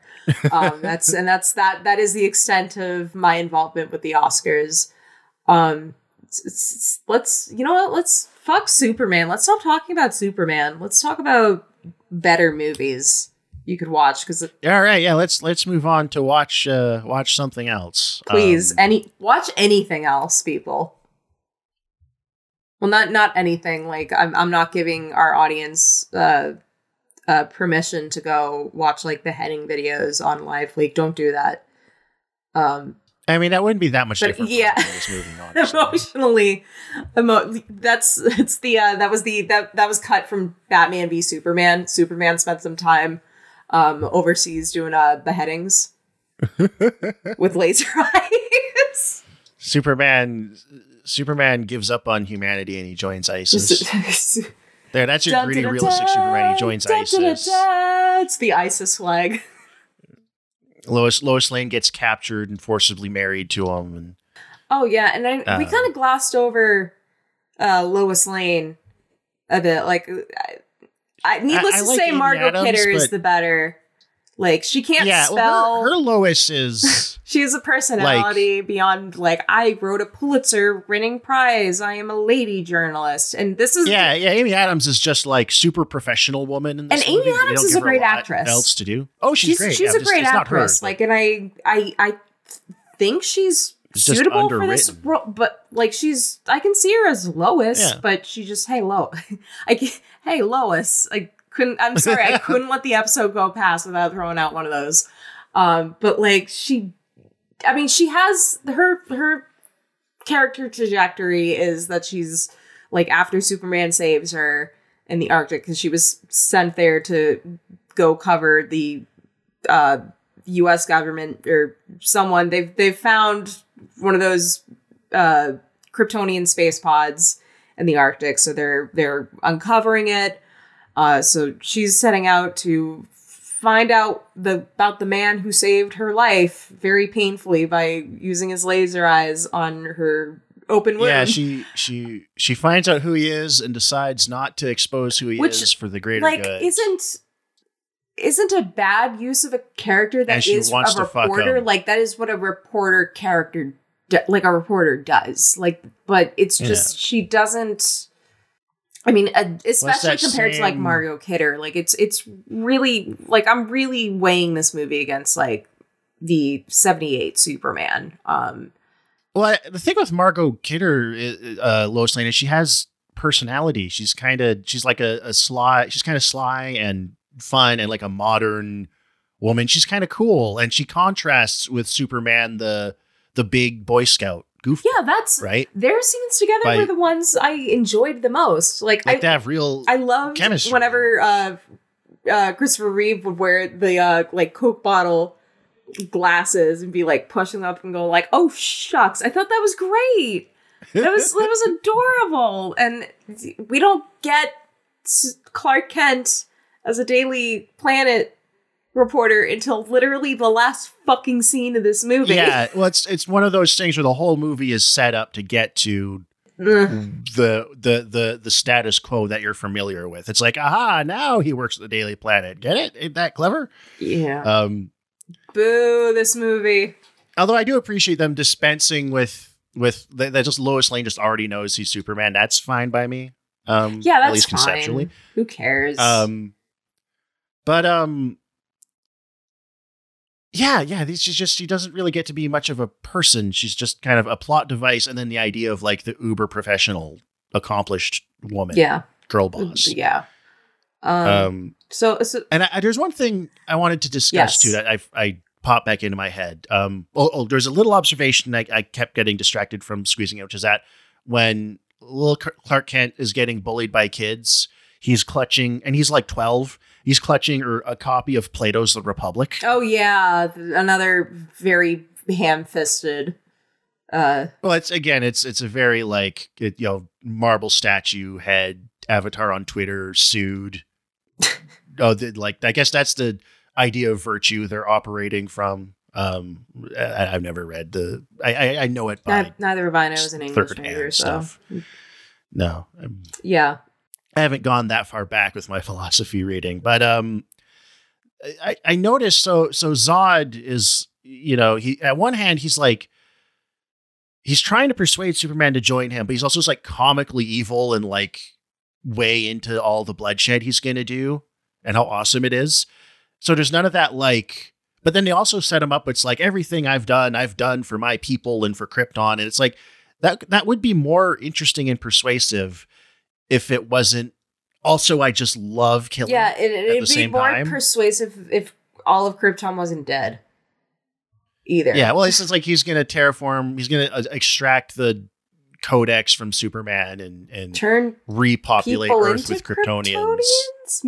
I think he's just going to make cloning pods, and he's going to. Oh yeah, there was like a shit ton of babies. Because they all are made in cloning pods. Because right at the beginning, baby grapevine.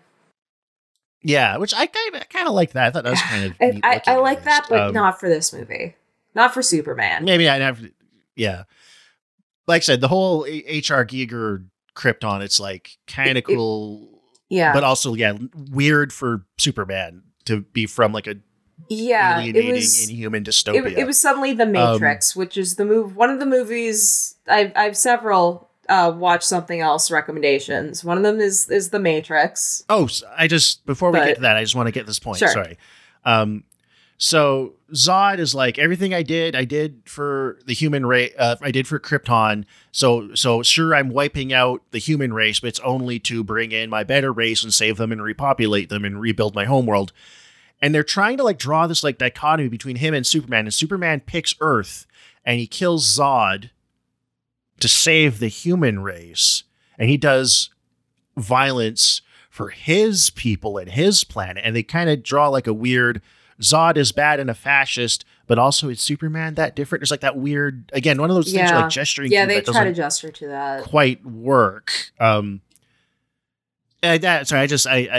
was meaning to get that out at some point, and I wanted to get that in there before we moved on. So your watch something else recommendations. Sorry. Yeah. First is just The Matrix, because I think it, and you know what, I'm recommending all three Matrixes. I know a lot of people don't like Reloaded or Revolutions. I think Revolutions is actually better than Reloaded, even though that's regarded as the up until this new one, which I didn't like, but a lot of people are really, really diehard for. Revolutions is considered usually to be like the worst of them, but I'm recommending The Matrix based on the fact that it is a much better, rather ham-fisted Jesus allegory.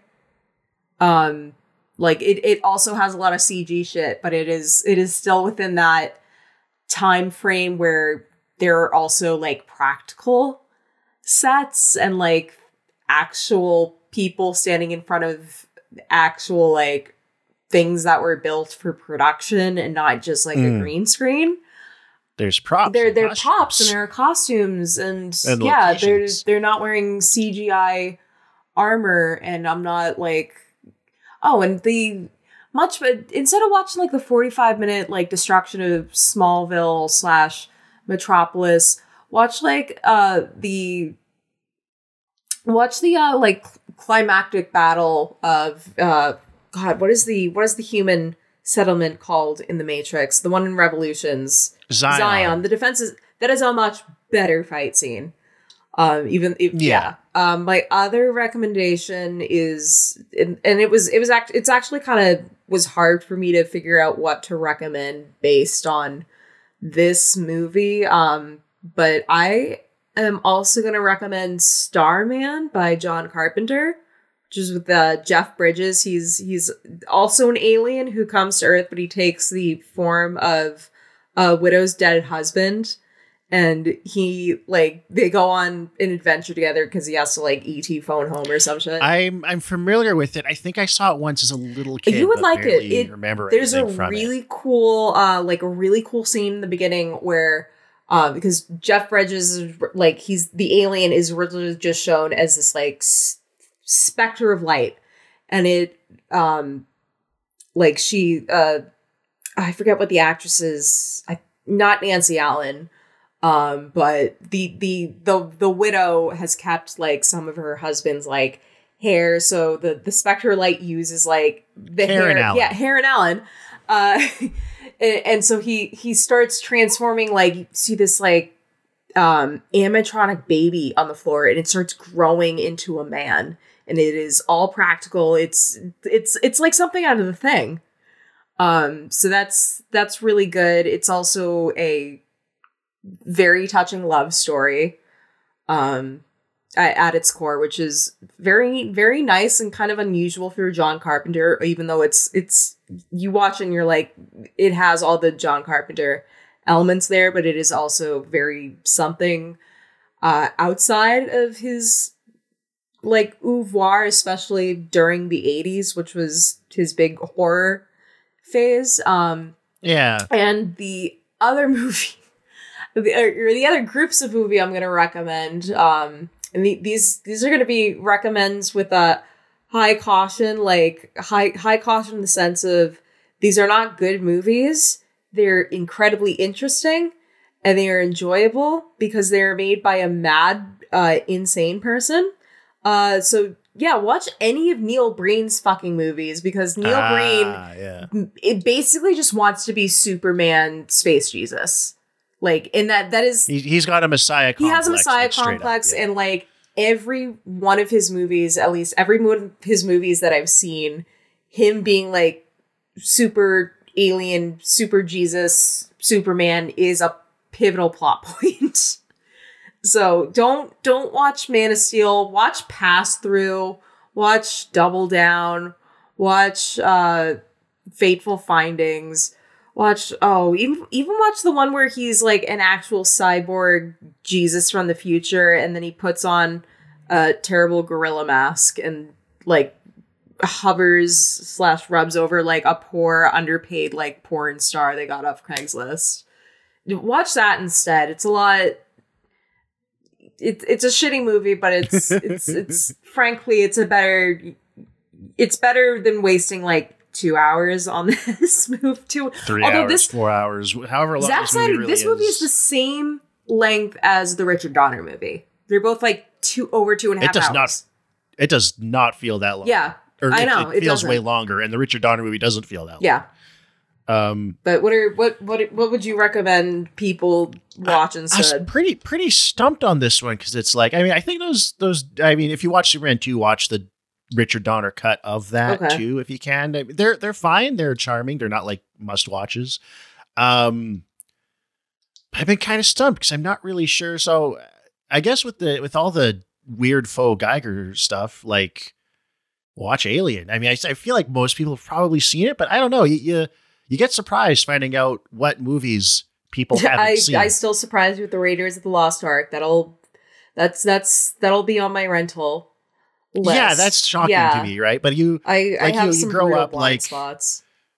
Like my age, where it's like I didn't live in the 80s, but it's like all the 80s movies are on TV all the time. They're on tape. They're just kind of around, and you watch them all.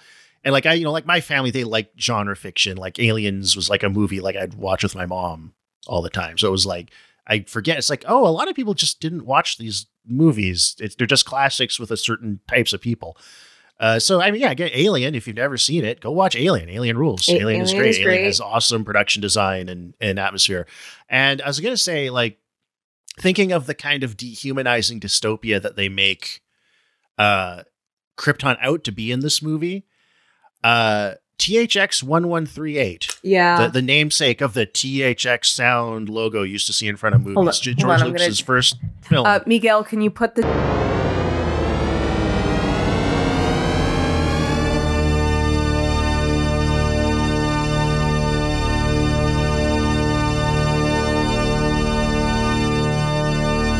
But I had heard of this movie in context of like the prehistory of Star Wars and stuff, but I didn't see it until very recently. Admittedly, I watched George Lucas has a special edition of this movie too, with a bunch of CGI bullshit in it. Unfortunately, that's the version I watched, and I know if I had watched the original cut, I probably might have given it like at least a 4, maybe even a 4.5. I was really into it, and then the CG happened. Yeah, but I could see the original movie in between those elements. Yeah, I wish I could see more of it, though, because... And I really liked it. I thought going in, it'd be like, oh, it'll be kind of like a fun early 70s dystopian movie. It'll be a little cheesy. And I was like, really, again, setting aside the CGI intrusions, it was like really stark. And that was also a movie that was like a little... Yeah, like really stark, really affecting. It was also a movie that's like, it's so harshly lit. Everything is so sterile. It was like hard to watch. I'm glad it wasn't too long a movie, because it was in a deliberate, effective way. It was a movie that was a little hard to watch for how harshly minimal and fluorescent white everything is. And that was like, it makes you feel as uncomfortable and miserable in that world as the character is. And it was like way more effective and interesting than I thought it would be. I liked it a lot. I really liked it a lot. And so yeah, if you've never seen it, especially if you can go and find the original cut, not the director's special edition. Yeah, don't make my mistake. Go and watch TH.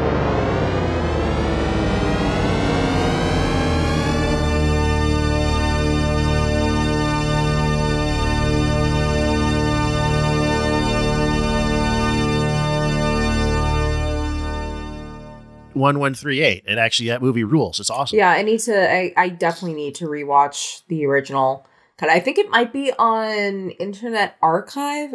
They're like, fun tip to people who like to watch movies and don't want to pay for shit. Internet Archive has a surprising number of stuff you can watch like completely for free. Like, it has a bunch of Godzilla movies on there, like including they got a lot of old games that are abandonware or their copyright isn't strictly enforced. Internet Archive is pretty great. Like I've watched a bunch of movies through there. And especially worth checking out if you're like a fan of Star Wars and want to know what George Lucas was doing right before he created something that's also just as responsible for where we are currently in our media landscape, because now we're getting like five Star Wars things like every year. It doesn't feel like a George Lucas movie. Like watching it, I was expecting something more like, I thought it was going to be like Logan's Run. Well, the CGI machine came out and started jerking off Robert Duvall, so that's when I was like, okay, this is George. This is George. That's an amazing. That is some of the CGI wild. stuff is like what you'd expect, but the masturbation machine that he edited in there is hysterical. It's like, okay, George. Okay. My cousin, who she showed me the movie and she'd picked up the DVD not realizing what the director's edition entailed. Yeah. And she hadn't seen the specific DVD copy she showed me. She hadn't seen before, and she was mortified the whole way through with some of the stuff. I would have been too. That's it's a verifiable and oops scene. Like just, but like I said, I could see the original. Like it was not hard to see the original movie through it. So I still really ended up really liking it. But yeah, I think that concludes my my recommendations. Any closing thoughts? Hold on, let me give one last look through. Oh, the one this. I guess I'll close out by saying that like overall, like we've been trashing this movie a lot. We've trashed this movie the entire time. But it's still like occupying the same level of like sucks to me as like Thor. So like a 2 out of 5 where it's like competently made. It's just like boring. I don't care. Stupid. But it didn't like offend me as a piece of quote unquote film. And it didn't like insult my existence, which is what I'm anticipating I'm going to be feeling like when I have to watch Captain Marvel, which I've technically seen before, but it was only because my friends were watching it and I was just on my phone the entire time. So I like not technically I just like passively consumed it, but I feel like that has the potential to like really piss me off. But this I'll also end this by saying that it would also be very funny if this movie opened with like the same like warning screen that kicks off every episode of Wonder Chosen, where it's like nobody should watch this. Like this, there are a lot of funny edits you could make to this movie. I think, including like the Richard Donner, John Williams theme over the 1009/11s. That's really funny. So I guess if I had to conclude, it'd be as usual. You don't need to watch this. You definitely don't need to spend money if you're planning to watch this. And I wanted to say, when it comes to Superman, Superman never made any money saving the world from Solomon Grundy, and sometimes I despair. The world will never see another man like him. A man who makes no money running around in blue tights and red underpants and a cape, which also I know they removed. Now all the Supermen will be very, very serious. Which I know they removed the undies, but like the cape is also still silly. Like even though it's kind of supposed to be like similar to like Thor, like it's a Regency sort of like royalty kind of thing, but it's still a guy in a spandex suit and a cape. Like that is an inherently silly concept that you can't. No amount of color grading can take that away. Silly, yeah. And again, that's the thing. You can't square the circle with it. Yeah. But I want to thank everybody for tuning in for another episode, for listening, and thank you guys. Please, like, comment, please keep coming back. And comment, and subscribe. We're trying to get more feedback on how we're doing, and not just like my friends being like, "Yay," or my mom being like, "I don't know what you're doing, but I'm proud of you." Yeah, that's my parents too. They listen to my old podcasts. They're like, I didn't understand anything you said, but I'm glad you're doing it. Yeah, no, I don't think I've even explained it to my dad. I just said, oh, I got to record. Like, he called me just before we got on our call. And I was like, oh, I got to get off soon. I'm expecting a call. I'm recording something with friends tonight. And, like, I didn't want to push further. And also, it also doesn't help that, like, our first episode starts with me, like, kind of shit talking that I might have to go to my uncle's for Thanksgiving, and that it ended up being quite nice. So that's a hurt. Like, I can't let my dad listen to the first episode of that. I'll pass him. I'll just. We might have to create a special edition of the podcast. Family friendly edition. We have to get rid of all the Epstein references. All that the cursing. Simpsons joke. Yeah, the Simpsons where joke. the Gone with the Wind for old people, and it's like, frankly, my dear, let's get married. Didn't this used to have a war? Yeah. We gotta make the we gotta make the Peter Veneto friendly cut. Hi, Dad. Not that I'm expecting my dad to listen to, but just on the off chance he's listening. Hi, Dad. Yeah. But so thank you again, everybody, and we'll see you on the next one. Have a great whatever time of day it is. All right, people. Smell you later. Bye.